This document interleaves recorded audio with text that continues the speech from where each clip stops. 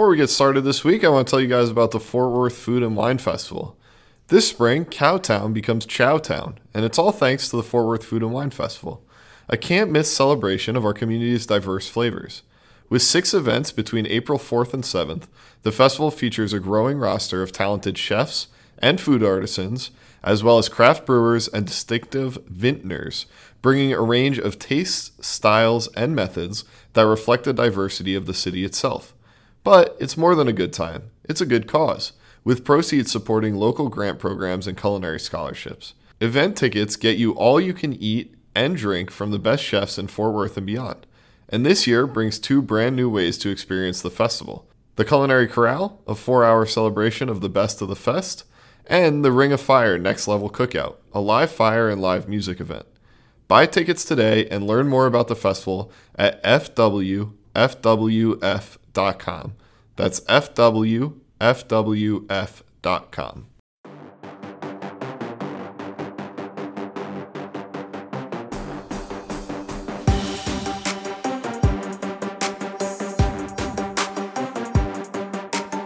Kind of just the level of professionalism in some of the kitchens that I was in was amazing, and it was a great learning experience. And I'd love to see more kitchens with that type of professionalism, as a standard.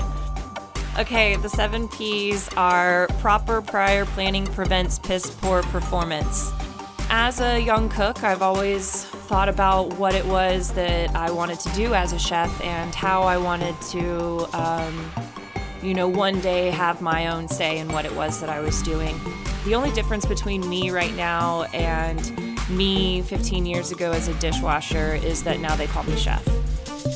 You are listening to Fort Worth Food Stories, brought to you by the Culinary School of Fort Worth. All right, welcome to Fort Worth Food Stories. I'm your host, James Cringe.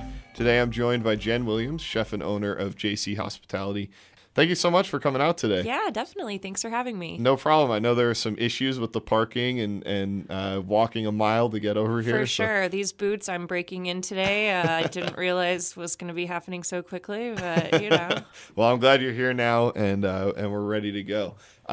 So to start off, you studied political science and mass communication at Texas State. Why did you change your career path so drastically? For me, cooking was always something that was what I wanted to do, but I was kind of scared to get into. Everyone in my family went to college. Going to culinary school or being a chef wasn't really something that anyone did, and it wasn't really considered something that my parents really wanted me to do. So I took their path. I tried to do what they wanted me to do, and I was in school for 3.5 years, working in restaurants, mind you, the whole time.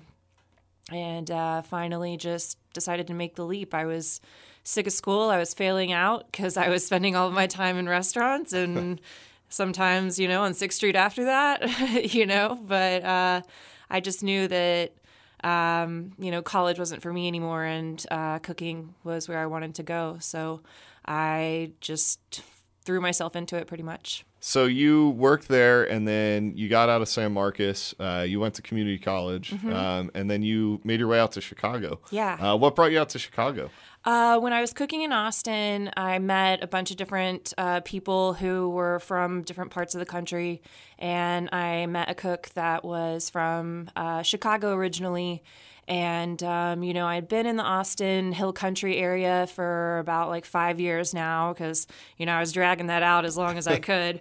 And I didn't really want to go back to DFW yet. I felt like there was more on my list to accomplish. And I had chef friends that said, go to Chicago, go to a big city and try and make it there. And so luckily I had a couple of connections up there, so it was easier for me to just kind of pick up and take my 23-year-old self across the country. That's I came out to Texas from New Jersey. Yeah. And I was 18 coming for college. But it's kind of the same thing. I didn't know anyone, and I just kind of went, and it's a neat experience because you're almost an open book at that point. So Totally. you'd already learned in Texas kitchens. Did you find a difference going to Chicago and the way they run their kitchens? Completely. It was interesting to me what a high standard I saw in places in Austin would be almost kind of a mediocre joint in Chicago. Or more, no, I wouldn't even say that, but like there was a lot more places that were on that same level as some of the better places in Chicago. That seemed to be kind of the norm as opposed to it being like a top tier kind of place. So I realized really quickly that I had to step up my game and, just started working more and more and more and more. And obviously you succeeded out there. Do you have anything that you miss about Chicago? Yeah, I miss Chicago all the time. I think I really learned to love the big city. I love the noise. Oddly enough, I sleep better with like a noise in the background. And I miss the competition in kitchens. Like I said, kind of just the level of professionalism in some of the kitchens that I was in was amazing, and it was a great learning experience. And I'd love to see more kitchens with that type of professionalism, as a standard. And, that's why I'm kind of a part of the culinary school now, to try and help students and, just our community and kitchens bring it up a little bit. What brought you back to Texas? I'm an 8th-generation Texan. I'm a Texas girl. I always had planned on coming back. It was just kind of a matter of time. I never had a timeline. It was just, 1 year I was like, it's really cold, and I do not like this cold weather any longer. And, I missed my friends. Life was kind of just changing, and I figured, hey, I haven't been back in DFW since I was 18 years old. I'm 27, 28 now. Maybe I should give it a go. So once you got back to DFW and specifically Fort Worth, you began with Magnolia Cheese Company. Mm-hmm. Yeah. What was that like for you? That was my baby. That was my first executive chef position, so I took it very, very seriously, and everything was very personal. So I've learned a lot from that experience, but it was a lot of fun. I got exposed to a lot of different cheeses, and I was pretty much able to do just about whatever I wanted to with the menu. We were a cafe/cheese shop, so the entire menu had to have one element of cheese in it. So that was a lot of fun. It pushed my limits of creativity, and, I was exposing myself as well as Fort Worth to a bunch of different flavor combinations, and like not just your, turkey club. I was doing funky different things with, different pickles and cheeses, and how I was preparing the meats and all of that kind of fun stuff. So it was a great time. What's the most interesting combo you made with the cheese? Oh, that's a hard one. There was this one cheese that is like still one of my favorites. It's called Barely Buzzed. It's a cheddar that has espresso and lavender grinds rubbed on the outside of it. So it's really nutty and creamy on the inside, but then it's got all of these really floral notes from the lavender. And then like the espresso is just really bright and pungent, and like it will actually like give you like a boost in your energy. Seriously, like if you eat enough of it, I swear you will actually feel like side effects from the caffeine. But anyways, so I made a pesto out of that cheese, making sure to keep like the rind in there and stuff. But I made it with sun-dried tomatoes and I think pecans or almonds. I can't really remember off the top of my head. But it was, sun-dried tomato with this coffee and lavender rub, a little bit of garlic, and I did it with like a grilled tri-tip, I think, with lettuce and tomato. So it was kind of like a classic steak sandwich with pesto, but, just a twist with the ingredients and doing something a little different. That was a fun one. Okay, so 360 West magazine, wrote a really great article about you in 2014 that I would recommend people read. It's really interesting, kind of fun. Yeah, it's a fun article. But it documented basically a day in the life during your time at the Magnolia Cheese Company. It seems like you had a million different jobs to do before the restaurant even opened. And then once the restaurant opened, you had a million more jobs to do. Completely. So what were some of those duties that people might not think about when they think of an executive chef? Well, in that small of a location, you're not just the executive chef. You wear all of the hats. Something that I tell people all the time still is that I might be the only difference between me right now and me 15 years ago as a dishwasher is that now they call me chef. An executive chef is the dishwasher if the dishwasher doesn't show up. They are that person that has to work on the line. They're the person that has to go clean up the throw up in the bathroom because nobody else wants to touch it. Like all of the gnarly jobs that nobody wants to do.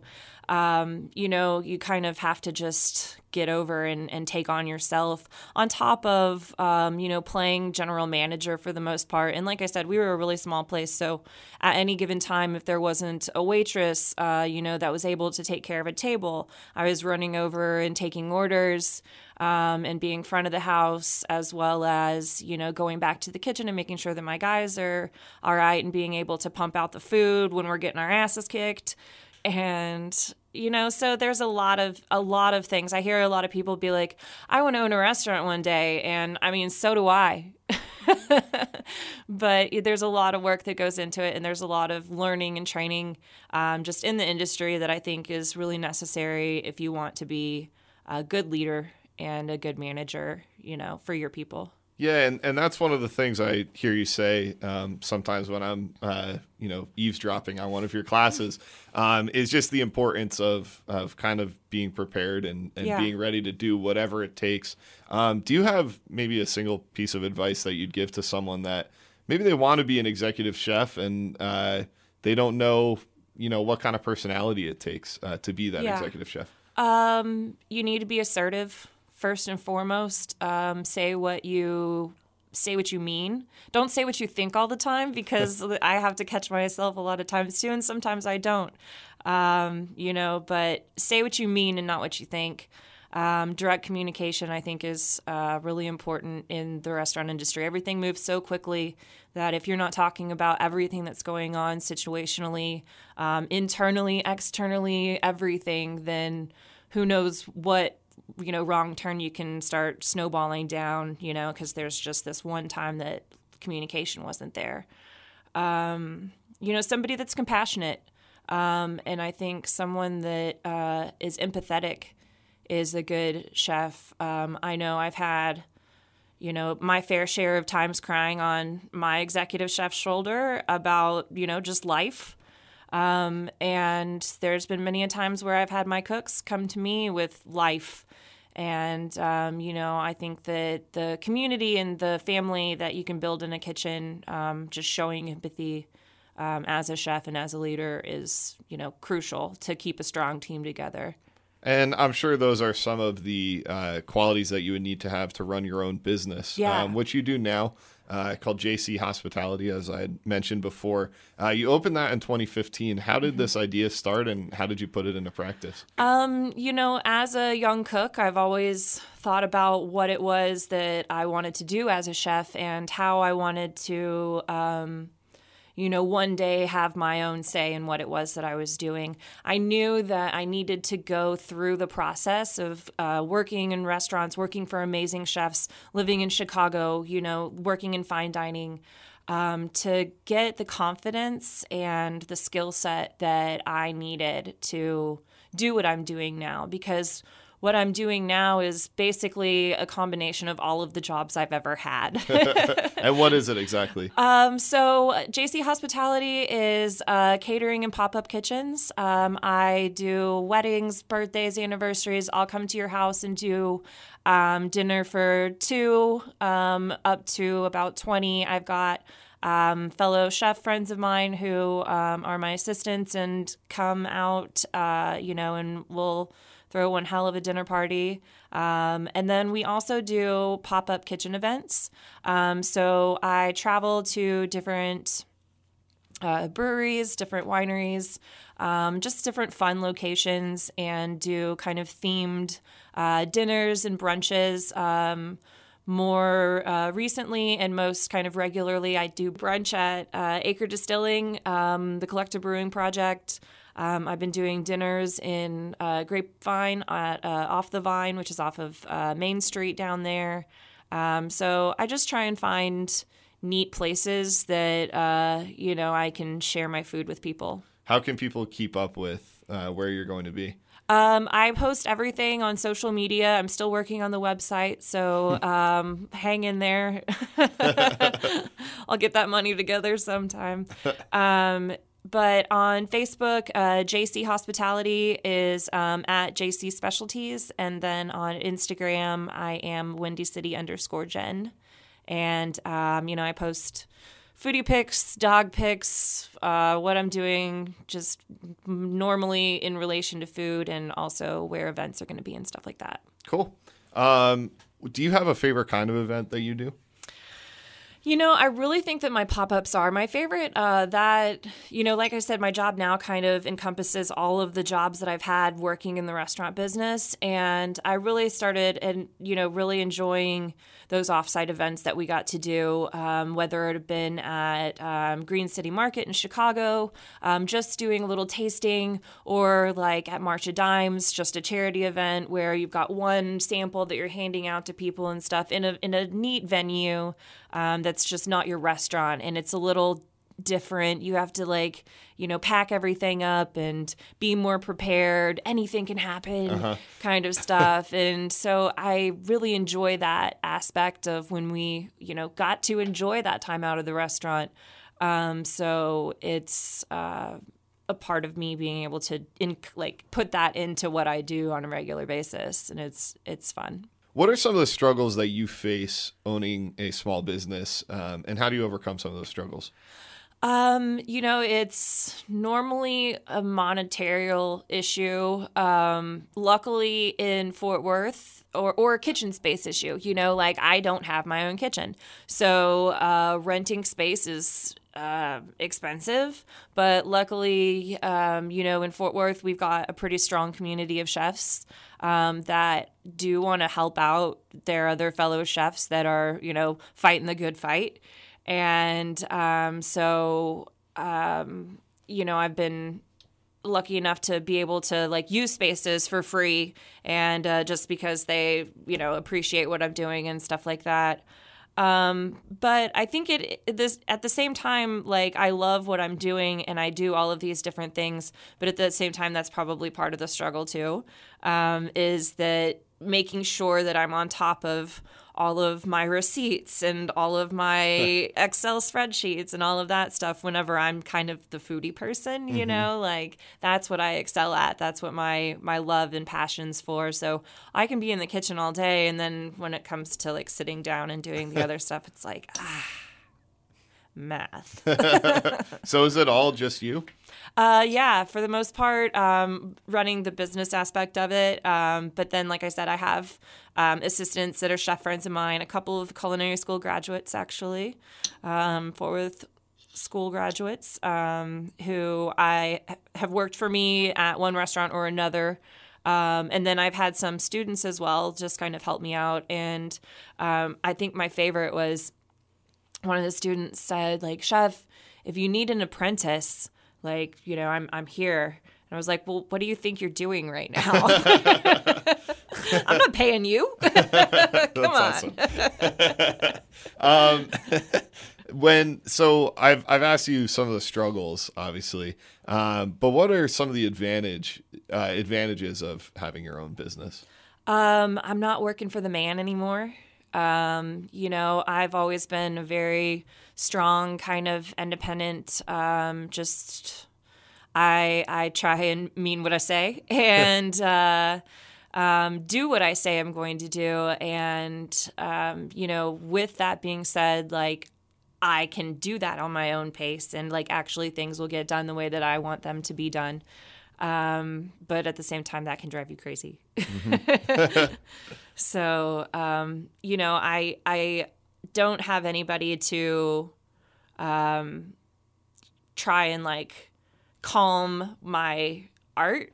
Mm-hmm. I've had owners in the past. I remember one time specifically, I was told that my watermelon salad was too pretty. And I needed to scale back on how pretty it was. And I just looked at the owner and I was like, there's no such thing as too pretty. Yeah. You eat with your eyes first. And so I make sure that I have the final say on all of those things. And what was his point? Their ego, Yeah. really, and I don't have to deal with other people's egos. That's a good one. So you have total control now. Do you have a favorite dish to cook, or and also on the flip side of that, do you like to kind of push the boundaries and make people step out of their comfort zones with what they're eating? 100%. That's like my favorite way to cook. I was taught as a chef, as a young cook, that chefs' jobs were to take people out of their comfort zone, that our job was to introduce people to the ingredients and the styles of cuisine that they weren't familiar with. Because if we're not going to teach them, who is? I've put my life and what I do into this career so that I can share that information with people. And I also think that in restaurants and with menus, I was taught that you never dumb down a menu to what you think the people are going to like. You elevate the people to what it is that you're trying to do. And so, I definitely try and push the boundaries as much as possible, but within reason. I know what I'm dealing with. And so I want to try and kind of ease people into things. I do a lot of food where I'll take a classic dish of some sort, but just change up ingredients or introduce different flavor combinations or something like that. But, it's still kind of similar to something that they can recognize. Favorite dish, that's hard. I feel like that's always the hardest question that I get, and I get it regularly. Like everyone wants to ask that question. Or they'll say, what's your specialty? What's your favorite thing to cook or your favorite type of cuisine? And, I was brought up cooking French and Italian classically trained food. But it was always with a seasonal scent, always with a touch of class and a little bit of flair and a good looking dish, So I just try and kind of stay true to what's seasonal and what I know tastes good together and techniques that I've been taught. I kind of lean towards more Italian style cuisine as I've watched my food, like as I've seen it kind of evolve. But I wouldn't say at all that I'm an Italian-based chef, because I also take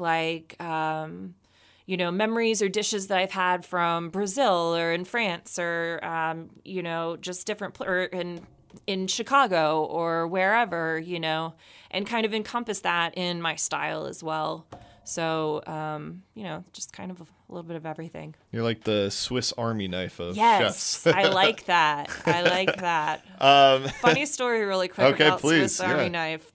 So this is one of those you knew you were going to be a chef when I was in like kindergarten or first grade or something. My dad is former Army, so like knives have always been kind of a thing, and I was always a little bit of a tomboy. So my dad gave me a Swiss Army knife, and I was so excited about it, and so I took my knife to school with me to show everyone my knife, of course. as you do. And I ended up in the principal's office real quick as I was like slinging around my switchblade and things of that nature. Nice. So it is a good nickname for you. Yeah, totally. You knew you were going to be a chef when. So it's pretty evident listening to you talk and even just watching you teach that you really, it seems like it at least, you love being around people and you love helping people. Good, I'm pulling it off. Yeah, you're pulling it off great. I would never know any different. But it seems like you really do help, like helping people. Yeah, definitely. And helping teach these future chefs. Did you ever think that you were going to be a teacher at any point? Yeah, I did actually. I come from a family of teachers. My grandmother was a high school teacher at Southwest here in Fort Worth. My grandfather was a professor at Texas Wesleyan. So I've always had that kind of in my background, in my life, in my family. I was getting grammar lessons up until, I moved to Austin from my grandma on a daily basis, and just kind of like speaking tips and things like that. My dad speaks a lot in front of large crowds. He was a helicopter pilot, and he was a test pilot and instructor as well. So, I've always kind of had that in me. And as before, whenever I was new chef, teacher was in one of those, like, I want to be a teacher when I grow up at some point too. So, yeah. It's cool. It seems like you've gotten to do everything that you've wanted to do. I'm trying. Yeah, that's awesome. Get one trip great. at it, So let's wrap this up. And let me ask you, can you tell me the 7 Ps and why they're important? Hell yes. Okay, the 7 Ps are proper prior planning prevents piss poor performance. That is a term that was taught to me by one of my executive chefs in Chicago, James Beard award-winning chef. We got Michelin recognition when I was cooking under him. And basically it says all it needs to, I think, in those 7 Ps. Do what needs to be done to make sure that you're prepared for whatever's going to come at you, because in the restaurant and in the kitchen, I compare it to a pirate ship at many a times, and you don't know what's going to come, but you need to be prepared for it. You should make a T-shirt or something. I like it. Yeah. Well, Jen, thank you so much for coming on. I really appreciate it. And it was fun talking with you. Thanks. I appreciate it too. Thanks. That interview with Jen Williams was brought to you by the Culinary School of Fort Worth. Located on Camp Bowie Boulevard, the Culinary School of Fort Worth is helping future chefs pursue their dreams every single day. You can reach out to them for more information or to schedule a tour on their website at csftw.edu. That's csftw.edu. Or you can reach them by phone at 817-737-8427. Also, you can check them out on social media and see what's going on daily at the school at Culinary School of Fort Worth on Facebook and Culinary School FTW on Instagram.